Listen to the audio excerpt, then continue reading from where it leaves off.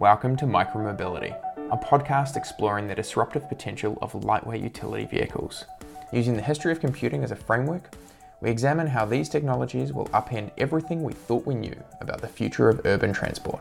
The host of the show is Horace Dediu, founder of Asimco.com, and I'm his co-host, Oliver Bruce.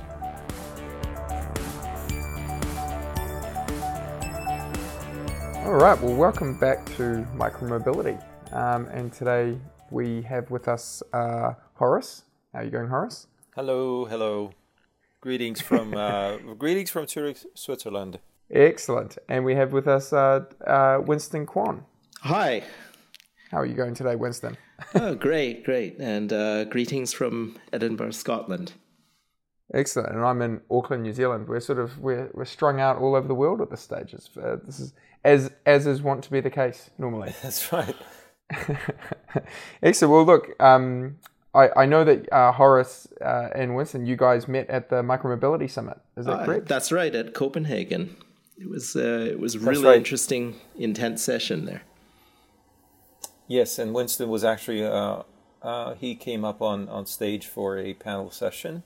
I was sort of inspired by his work, and he maybe Winston, you can do a quick introduction for the audience on you're a professor. Yes, is at the University of Edinburgh Business School, and my main area of research and also teaching is on social innovation. So social innovation is basically about ways of addressing the problem of social exclusion in ways that aren't, say, the typical state response or strictly private sector response. It's about different hybrid ways of approaching social exclusion. It's just the lack of access to different things such as public services, education, infrastructure, and whatnot. One thing before we dive into your work, I wanted to also mention one thing, because there's a gentleman by the name of Alex Roy. He's quite a character. I actually was on a podcast with him recently, the Autonocast, but Alex and I met a couple of times, and he has this idea called universal basic mobility, and the idea that he's putting forward, and it's just a very recent idea, was spun out of the idea of universal basic income. He believes in sort of micromobility as a part of a spectrum of mobility. I was taken by his idea that we should think about mobility as a human right. And in so doing, you have to rethink how to provide it, and how choices around vehicles and infrastructure exclude others. Anyway, welcome to the show, Winston. So tell us, what should we think about? Okay, I've been thinking about the social implications of micromobility, and it just goes everywhere. We're just on the cusp of something really significant. In a lot of my research, I've been looking at this problem of social exclusion, of the breakdown of traditional communities. And time again, I come across this concept. It's quite well known among sociologists. It's called social capital. Mm-hmm. And social capital is what we talk about when we're talking about effectively functioning social groups, interpersonal relationships, shared identity, shared understanding, shared norms, social values. These are trust, cooperation, reciprocity. These are all things that even today in the current political climate we see breaking down. Now, if we go back into this problem of declining social capital, one of the things that comes up time and time again, the underlying factor, is the car. And it's how we've created our entire built environment, our urban centers around cars. Mm-hmm. And the car has led to this breakdown in social capital. Interesting. You're not the first. I think that many city planners who see that their city has become, as one says, filled with sewers for cars. So the idea of the roads and infrastructure is there only to flush away or bring in plumbing for cars. You have to have storage for them as they pile in. You have to drain them out. And in so doing, you're actually excluding what the city itself is, which is, a living space and a space for others to interact. The logic of this flow of traffic as a city's core essence came because before it, they were very congested with people that weren't mobile. And there was a lot of, the tenements. A lot of the car was a reaction. If you watch a 1950s show called The Honeymooners, there was a dream of a family living in an apartment building to go to the suburbs. That was their escape from what they felt was so suffocating. But we now have created these giant concrete obstacles, not just enabling freedom, but actually destroying fiber of society. And somehow we have to find a balance. You mentioned a little bit a few moments ago about Alex Roy, who talks about, what was it, universal basic mobility. Yes. Mm-hmm. My take on that would be, yes, I do think that that's an essential basic right of people. But the problem is that what we've done is we've privileged the automobile over every other form of transportation, including public transport. I mean, I'm an avid cyclist, and on streets, my life or my existence is at the margins. It's always making allowance for automobiles. Mm-hmm. The problem is that it's the automobile to the exclusion of every single other mode of transport. And that's where I think micromobility represents an incredible opportunity to change the way we look at cities. Can I get you to unpack? There's a term, mobility poverty, and I'd love for you to just talk through how you conceive of that and think about it, and then why specifically micromobility, and how are you thinking of micromobility in those terms? Is it vehicles? Is it the sharing? Is it the networks? Is it how does that manifest? Okay, well, to get into this, I sort of wanted to unpack this a bit and say, well, the problem with cities, you talked about sewers for cars. Most cities are built at what you call a superhuman scale.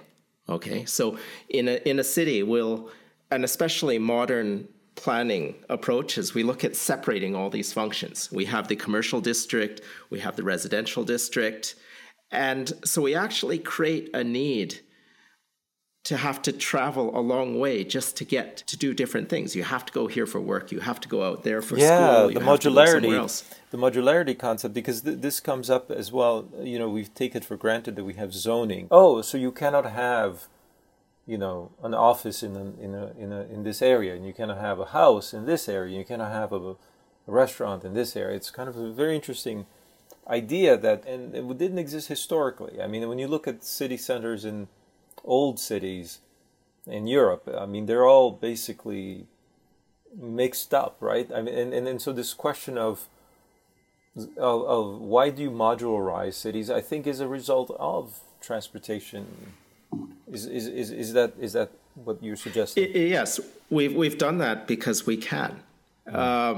It's the automobile that made it possible, and we've kind of stuck to this modern model. I mean, you talk about all these old cities, especially all around Europe, and also I'd argue that the city cores in a lot of North America, the parts that were built pre-automobile are the ones that are most diverse, heterogeneous. You have this mixed use, and those are the areas that are most walkable. They're the most conducive for micromobility. Yeah, if you take the North America, I mean, just the United States, if you go East Coast versus West Coast, for example, Boston, Seattle. I've lived in both. Boston is of course, pre-car urban Boston was a very interesting development. It grew up over time. Back Bay, which is a part of Boston that is built on landfill of the Charles River, is a grid system which is clearly modern, but still pre-car, and that has brownstones and sort of the 19th century kind of housing, but it's very mixed, as you said, and very walkable still. And in contrast, Seattle is a very modern city, is no more than 100 years old, and it's all post-automobile, and there's huge residential areas. There's no businesses or nothing else to do there, and they have the concept of urban villages, which are clusters of businesses, usually at some sort of intersections, which then make up a commercial area. And then these villages are in a sea of housing, which is, suburban style, single family. But that means you can't really walk anywhere. Everyone in Seattle needs to drive. Actually, it's interesting you raised the example of Seattle, because Seattle is one of those cities that actually has been gutted by the highway works of the 1960s. And for instance, I-5 runs right through the middle of Seattle. And that's been instrumental in basically making so much of the inner city uncomfortable, because you have these massive elevated highways running through. But if you look at a lot of other cities, in fact, in Boston, where you see a lot of the highway projects having stopped in the late 60s, early 70s, there's an interesting story about that. What had happened was, if you noticed, most of these highway works going through cities had stopped in the 60s. A lot of that was down to an urban activist and journalist named Jane Jacobs. There was a New York city planner named Robert Moses, and his plan was to run highways all the way through New York. And most residents, especially the ones whose houses had to be demolished to make way for the freeway, objected. Now, Jane Jacobs was one of the main people behind those protests. And through her activism, she ended up stopping those projects. Now, as an interesting side note from that, it was also during the Vietnam War. And given that her sons were approaching draft age, she ended up moving to Toronto. And she ended up doing the same movement. She stopped what's known as a Spadina Expressway from cutting right through the city center. So as a result, you can actually directly credit her with saving New York, saving Toronto. She gave people the tools, the methods to oppose freeway work all across North America. Yeah, I read a book called The Big Roads, which actually gets into both the construction of the interstate highway system, but also the opposition to that, which occurred during the 60s. And as a result, some cities ended up with urban superhighways, and their character is affected by it. And then some cities sort of went in halfway, and it was stopped before it completed. One example I have about Boston is that there is the 93 interstate, which goes right through the city center, and now that has been put underground. It was a 20-year process to bury it. Anyway, let's not go too far down that road. Joe, Oliver, you talked a bit earlier about the concept of mobility. Yeah, poverty. I thought we'd jump back into that, and I want to also just really unpack that. Is it low-cost transport that you're excited about in micromobility, or the sort of like the social inclusion nature of it as well? Well, okay. Well, let's start with a definition of mobility poverty. Now, the problem is if you actually try to figure out or look up mobility poverty on Google, you'll get this idea of social mobility from poverty, which is not that. It's not about social mobility. It's similar to Alex Roy's concept about the basic right to mobility. What I define it is how the lack of access to effective mobility affects an individual's economic and social opportunities. So it's about the lack of mobility affects your ability to get and hold down a decent job. It's about the lack of opportunity to socialize with friends, family who are essential to your well-being. The problem here is that mobility poverty has been exacerbated or even come out of car-centric design. So, for example, one of the things we've seen, especially this movement towards gentrification, is this switching between the suburbs and the inner cities. I mean, if we go back now to we're talking about the highway era of the 60s and the 70s, the biggest areas of social deprivation were the inner cities, right? And people in the middle class all fled and went out to the suburbs. Now, of course, we come back now to where we are today, and that's in many cases, that's actually reversed. What we see is we have gentrified inner cities lots of professionals located in the cities. And now we see a significant amount of social deprivation in those suburbs. Now, a lot of that has to do with how we actually got there. These places, because they were built around a car-centric ideal, they're hard to walk because the distances are so long. I mean, you think about the typical suburb. You've got these winding, meandering streets. All these design characteristics actually lengthen the distance it takes to get from one side to another. Now, as a result, you also have very infrequent bus and other transit services because the density just isn't justified. So the buses are infrequent. So a lot of times the only way to get in and out, of course, it's about having a car. Now, the problem with this now is, how did the social deprivation occur in the suburbs? Well, what happened is, imagine most of these suburbs are 40, 50 years old now. I mean, the big suburb building boom was 50s, 60s, 70s, 80s. Now, think about it this way. In a city is highly heterogeneous, right? Especially the inner city. Things were built at different times. You have stuff that built in, maybe before the car. You have stuff built later. And when these things happen, there's all different parts of the infrastructure were put in at different times. They break down at different times, but when they break down, they're maintained, they're serviced, they're fixed, they're replaced.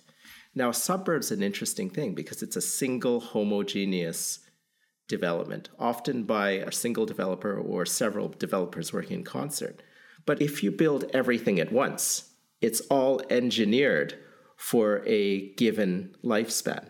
It's a bit like a car. You build a car, it's got a certain lifespan. It gets to a point where everything starts to go at the same time. The transmission goes, the clutch goes, the body starts to rust. Now, suburbs are the same way. Things start to break down all at the same time. Concrete has a certain lifespan. The underground infrastructure, the sewers and everything else has a certain lifespan. Now, what's happened is that over this time, you've had a lot of the more socially mobile people that initially lived in those suburbs return to the city. And so you've had this phenomenon, a lot of people being left behind. And so you have this decline in the suburbs. Now, so you have this combination of really aging infrastructure, and you also have this combination of falling averages in terms of average income in these areas. Yeah. So you actually have a shrinking tax base. I had envisioned, and not for all these specific reasons, but I had envisioned a sort of a dystopian future of suburban ghost towns, and the notion that gentrification and consolidation around cities would cause the suburbs to be abandoned, or at least their tax base to wither. And because of infrastructure, as you point out, much more specifically than I would have thought, then you have this vicious cycle of flight of earners and families fleeing the suburbs while the costs are exploding, and so you have potential entire communities abandoned. Plus the death of the mall, for all their flaws, at least provided also some form of income to sustain this, because business income in suburbs was very sparse, right? So I think that's a very, very interesting point. And the question then, is micromobility salvation for suburbs, or are they doomed? You think about the connection between mobility poverty and the subprime auto market. If you're stuck in the suburbs, in some of these suburban pockets, with very poor transit connections, the only way you're going to do things like get your kids to school, get to work, buy groceries in a meaningful span of time is to have a car. And if you don't have enough money, the only way you can get a car is through a subprime auto loan, which is, anywhere between 10 to 20%.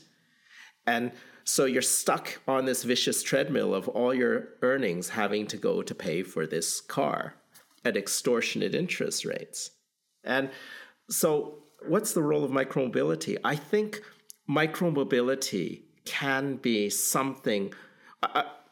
I don't think all suburbs of these suburban areas are savable, but I think some are. And those are the ones where micromobility would be adequate enough to be a last mile solution to link to effective transit links. It's not more than mile. I'm a little irritated by this last mile thinking, because sometimes it's the last 5 miles. It's the last 10 miles. There's a lot more miles that micromobility can cover than the one. And that's the hope, I think, that we can see a way forward for. I think of it as efficient. I think of it as not having the weight and the mass of a vehicle that weighs 20 times its payload. That's just going to be intolerable. But what you're saying is mostly that it's going to bring down costs, which I think it does because of efficiency. But as a result, you may have a basic level of mobility at what amounts to, let's say, less than 10 cents a mile.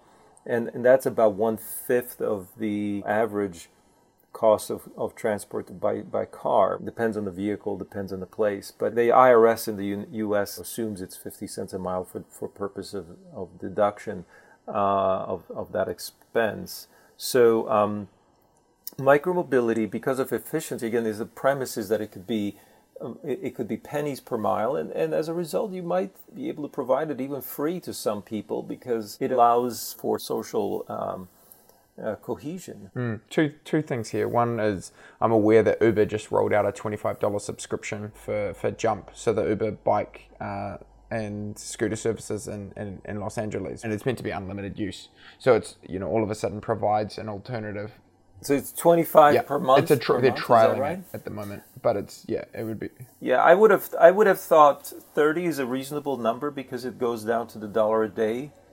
But that's unlimited, the $1 a day sort of thing. It's like we have computing now is working on the basis of $1 a day. Sorry, but if you look at mobility, if we talked about these cases of, for instance, the subprime auto market, the competition for micromobility are these ridiculous subprime auto loans.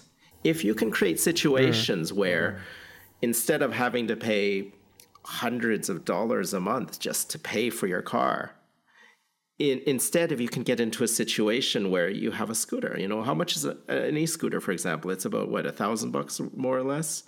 Or if you have access to shared scooter services, what it does is it actually lowers the threshold and actually makes walking again. I mean, if you look at what transport planners, they have a threshold for walking on average. The average person's willing to walk, I think, somewhere around 5 minutes or so, 5-10 minutes. And so the threshold for walking is generally considered to be roughly about 400 to 1,000 meters.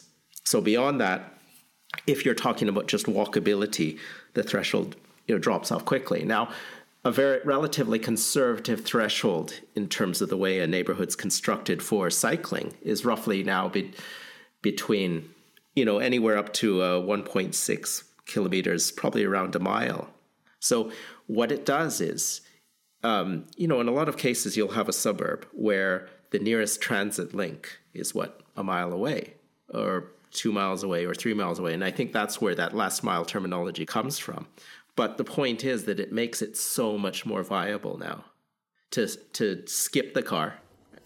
Before I want to talk about multimodality and how we can solve the puzzle, not just with one mode being introduced by multiple ones. And so before we do that, I want to actually take some time to talk about our sponsor. This is our first sponsor for Micromobility Podcast.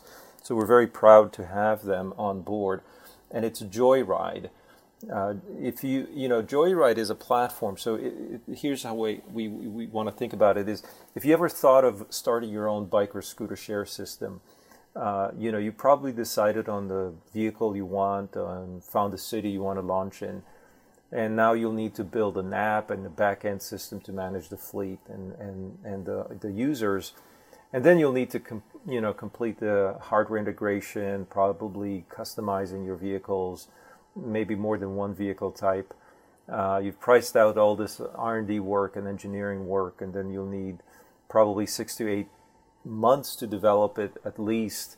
So with the market moving the way it is, local operators are constantly coming in you really don't have 6 to 8 months. So that's where Joyride comes in. Joyride is a mobility platform that lets operators launch a scooter or bike share fleet fast and under your own brand. Joyride offers a custom and elegant mobile app for riders. So you've got the app, and you've got a powerful back end for fleet management to track and manage payments and to track vehicles. And to generate even more revenue, you'll use Joyride to advertise with your local partners and affiliates. All of this is combined with features like custom pricing, promos, parking, and much more. You can even connect scooter share and bike share in the same app, this multimodality that we speak of. With a hardware agnostic platform like Joyride, you also won't be tied into any specific hardware supply chain or price. Plus, Joyride partners with the most recognized brands in the business, so you'll be sure to have the best scooters and the best bike locks in the market. So with customers across 10 countries and 4 continents, using Joyride's proven platform, you can do so with confidence. It doesn't matter if you're a startup or a transit agency, Joyride allows you to compete in the exploding mobility market, or I would say exploding micro-mobility market. With transparent and affordable pricing, it's easier than ever to start your own micromobility business. So start your own scooter or bike share system today. See more at www.joyride.city. That's joyride.city. Make sure to mention the Micromobility Podcast via the contact form on the website or when you call, so you will receive your first month for free. So thank you to Joyride for supporting 5x5 and micromobility. Isn't that wonderful? That sounds like such a great solution out there that you can start your own micromobility service with a turnkey software solution. I think that's fascinating. When I saw that they were sponsoring us, I thought, oh, that's a really interesting point that tech can now be put up as a service.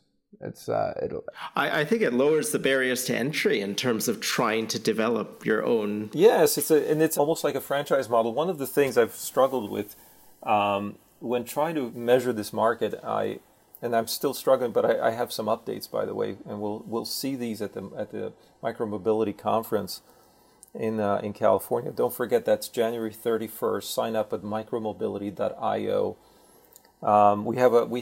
We should mention we have our what's our discount code? I think it was Oliver and Horace was. Oliver and Horace. I'm sorry.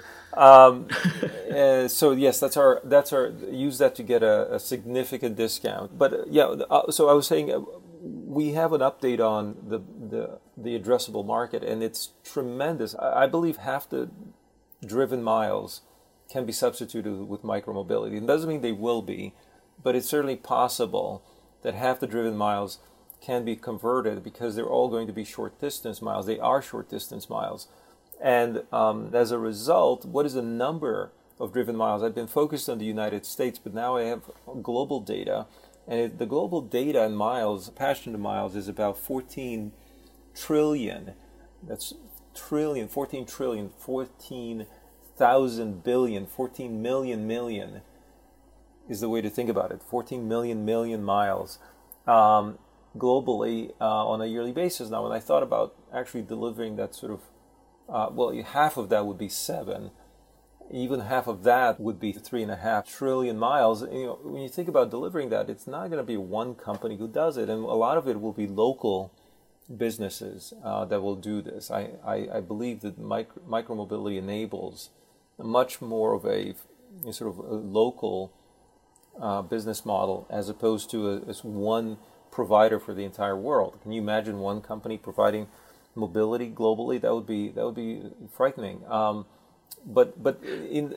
Well, that's something I've heard from others, is that one characteristic of micromobility is it doesn't have the same network effects. That's right. That you find in a lot of other people technology say that industries. There are no network effects. I think there might be some on this layer, like we see where Joyride comes in, that there might be some software layers that are more easily provided globally. But as far as operationally, now one other thing to point out is that the communication business has not become a global service business because you have local operators, even if they're nationwide, as in the case of the US, or even in Europe where you have sort of pan-European networks like Vodafone. It's still fundamentally a local business. Retail is a local business. As much as Amazon wishes to be sort of the global retailer, they're still quite spotty in terms of where they are globally. And there's a lot of other things you can look at, even energy itself, energy transport and energy provisioning. Although you have a couple of big oil companies, a lot of the retail around gasoline, for example, is a local business. And so there's something about the physicality of transport and the physicality of cellular networks. You need the cellular antennas, and those require permits, and those require real estate, and those require local service provision and support, and all of these tend to localize, and that's why, in many ways, as the auto industry is globalized, I think the micromobility industry will localize transportation to a large extent. So there's another factor, though, that influences that, and it's because micromobility, because we're not talking about cars with massive amounts of horsepower. Micromobility are relatively low-powered vehicles. So actually, you're talking about the vagaries and variations in terrain in terms of elevation, going up hills, and also just the social context, the infrastructural context. So micromobility is so context-specific. Different cities, different countries have different situations. And as a result, that further, I think, makes the local important. And it actually diminishes the network effects past a certain point. Let me give you an idea, by the way, about the power. This is a calculation you can make. An average small car has about 100 horsepower. This is your typical Toyota Corolla type of engine, nothing like a V8 or a V6. And that horsepower has been going up over time. So a lot of cars in the US maybe are even 200 horsepower, which is way over what you might need. But the idea of an electric micro vehicle, like in Europe right now, I'm here in Switzerland riding around on a 500 watt electric bike, and 500 watts is actually a huge amount of power for an electric bike. Many are 250 watts. You have a battery capacity of about 300 to 1,000 watt hours, and that's all you need for an electric bike. Now, to give you, this is in watts, to give you the idea in horsepower, 745 watts equals 1 horsepower.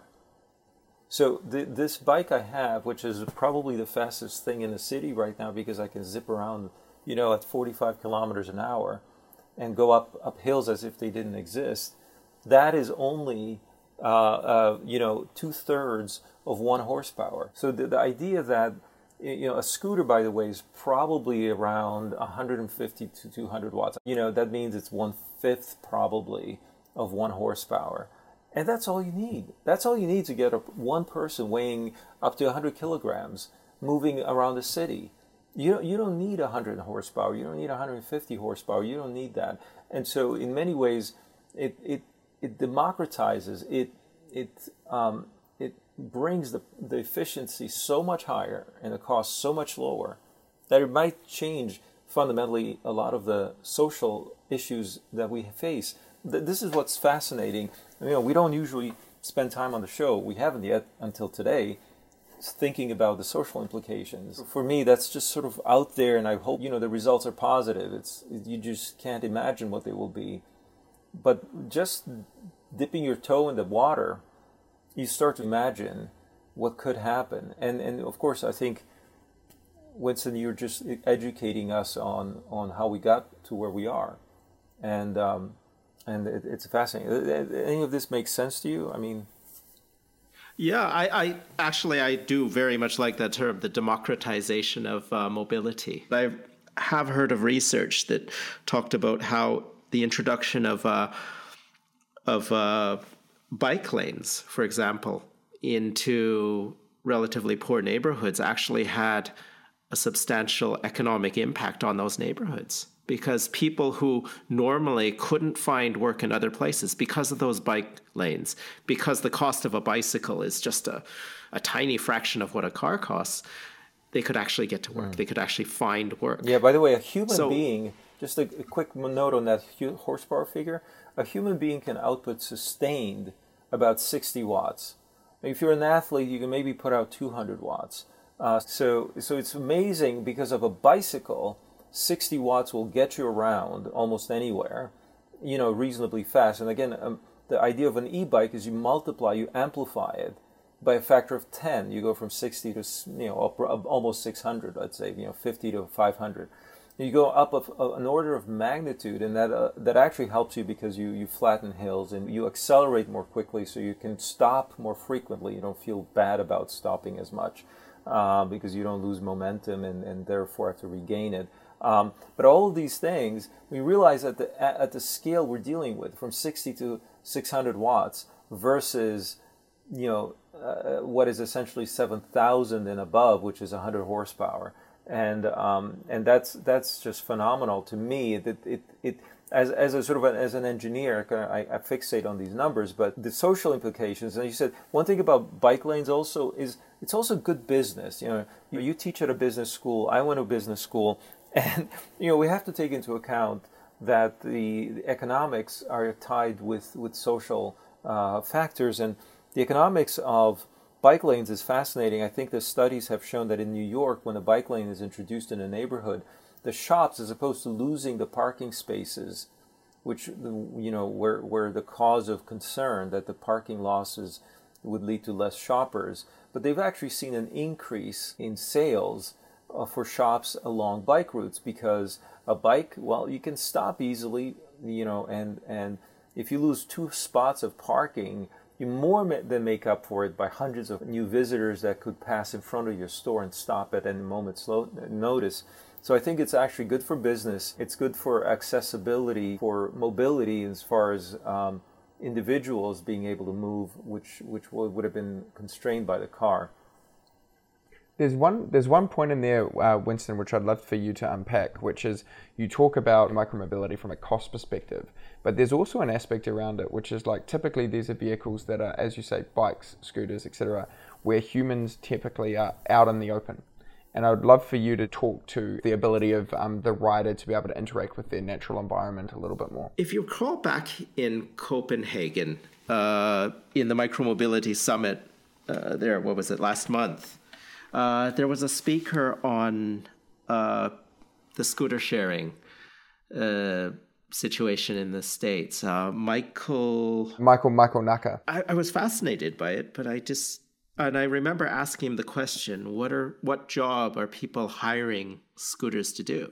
And I didn't quite fully understand it. I'd read about it, but I still couldn't fully process it.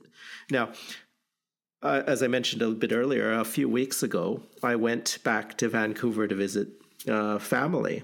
And I decided I'm going to take a side trip to the States. And so I was actually quite interested in experiencing these e-scooters. So I went down to Portland.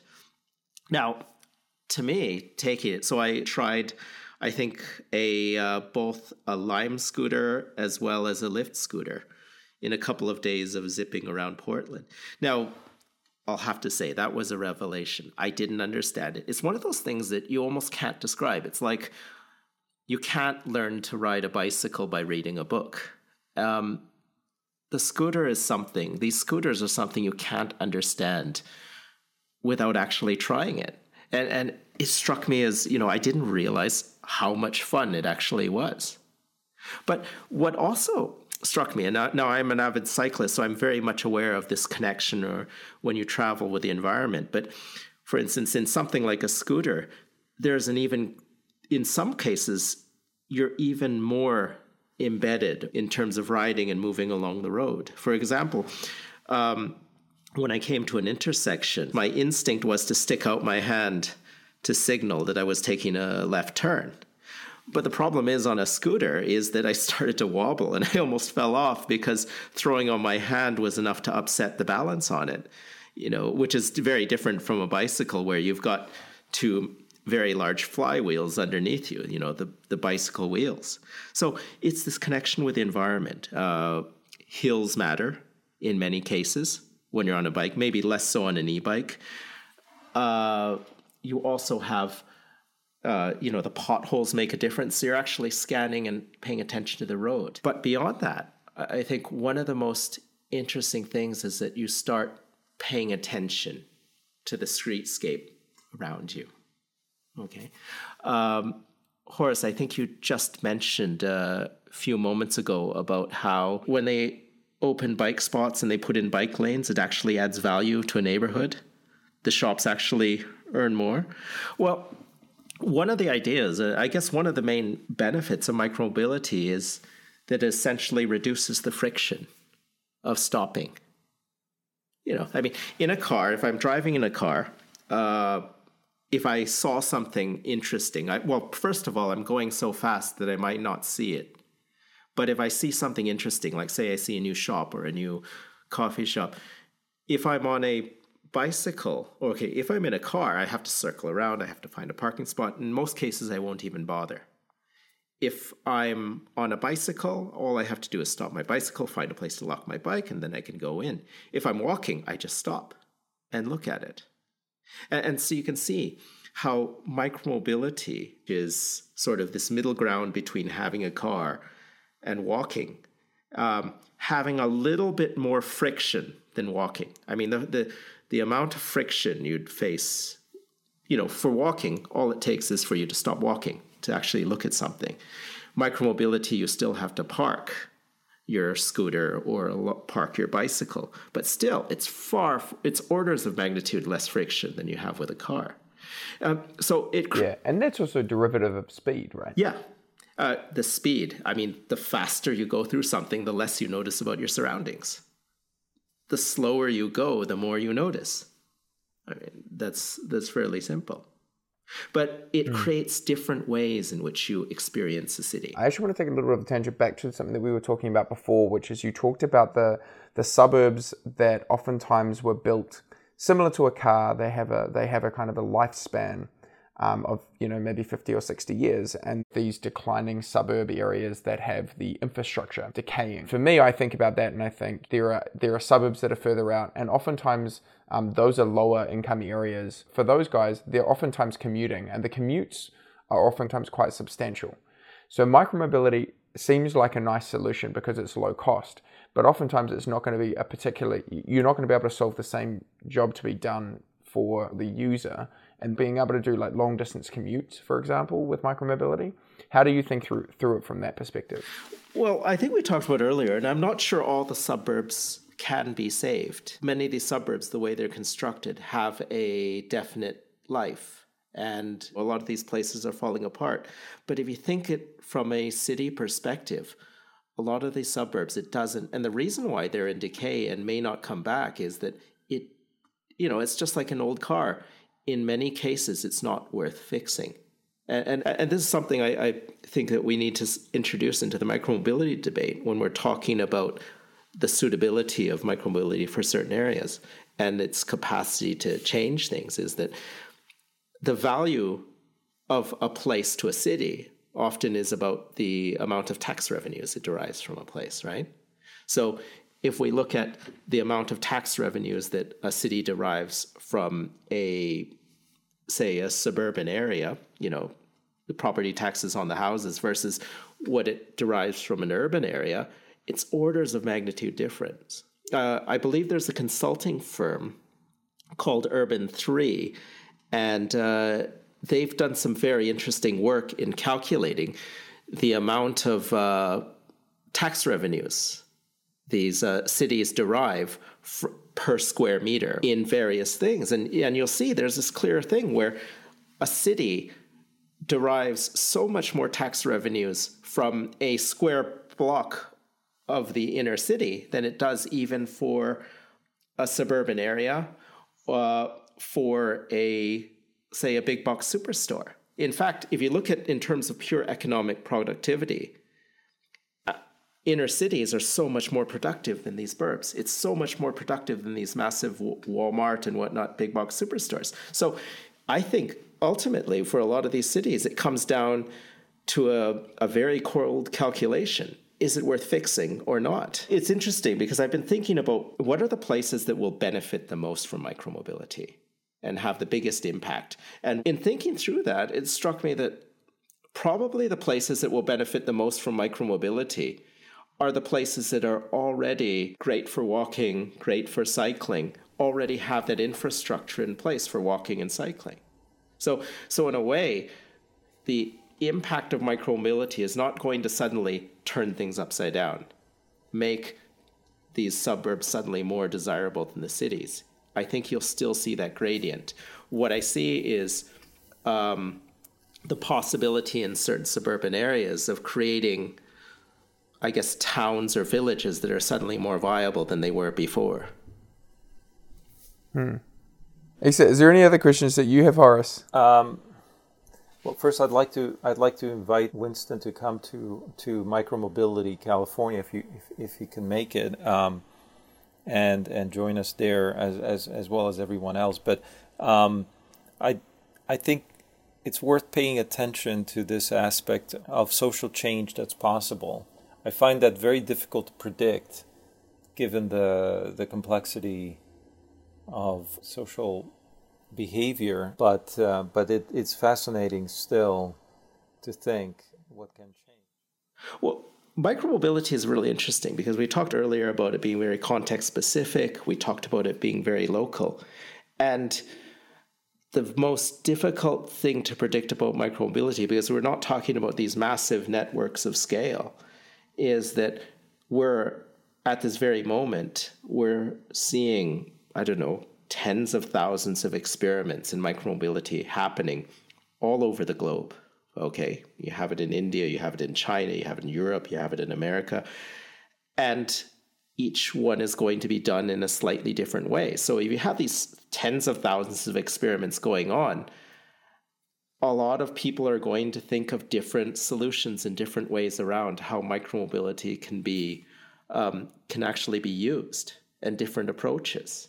Now, what I find interesting is that ultimately, because of this democratization of mobility, but because it enables these complex, decentralized systems in terms of, how we actually link up a city, how we get around a city, we may end up with much more optimal solutions. There was a interesting the sociologist some years back. She won the Nobel Peace Prize. Her name was, for economics, I believe, Elinor Ostrom. And she had this notion that smart complexity, so you have these complex systems that often appear chaotic, are often better than dumb, simplistic systems. Now, a dumb, simplistic system would be, for instance, a city that's designed around binary modes of transportation. You have public transit and you have cars, and that's it. And much better is a very smart or intelligent self-organizing system where you have an incredible heterogeneity of modes of transport. You have subways, you have buses, but you also have cars. But you have all those different modes of micromobility with individuals making their own decisions, with people trying to come up with better solutions on how to get from A to B, how to get from home to school, home to work. I guess the most interesting aspect for me is all these experiments and what's going to happen going forward. Yeah, no, it's clear to me that this isn't a binary solution. Micromobility is very much a spectrum of alternatives, which individually evolve very rapidly. Obviously, these vehicles will sort of mutate and begin to explore niches individually. That's what we're seeing already with scooters, which are only 1 year in existence as a mode. They were preceded by electric bikes and electric scooters, meaning I should say electric moped-type scooters, vehicles, and potentially 3 or 4-wheel vehicles coming afterwards as well, and maybe even more that we cannot imagine. It's very similar to what we saw in the proliferation of compute devices. Computation was not something that was thought of as portable, and once it's portable, it became ubiquitous. So to me, this has just been a recurring theme. But anyway, that's it's very exciting. It is. Excellent. Well, thank you so much, Winston. It's been wonderful to get your perspective on all of this. Well, thank you, Oliver. Thank you, Horace. Thank you. And I'll see you. And I'd really love to come too. I found Copenhagen so interesting. I'd really love to come out and see the follow-up in San Francisco. Excellent. All right. Well, we'll talk to you soon. Thanks very much. Okay. Thank you.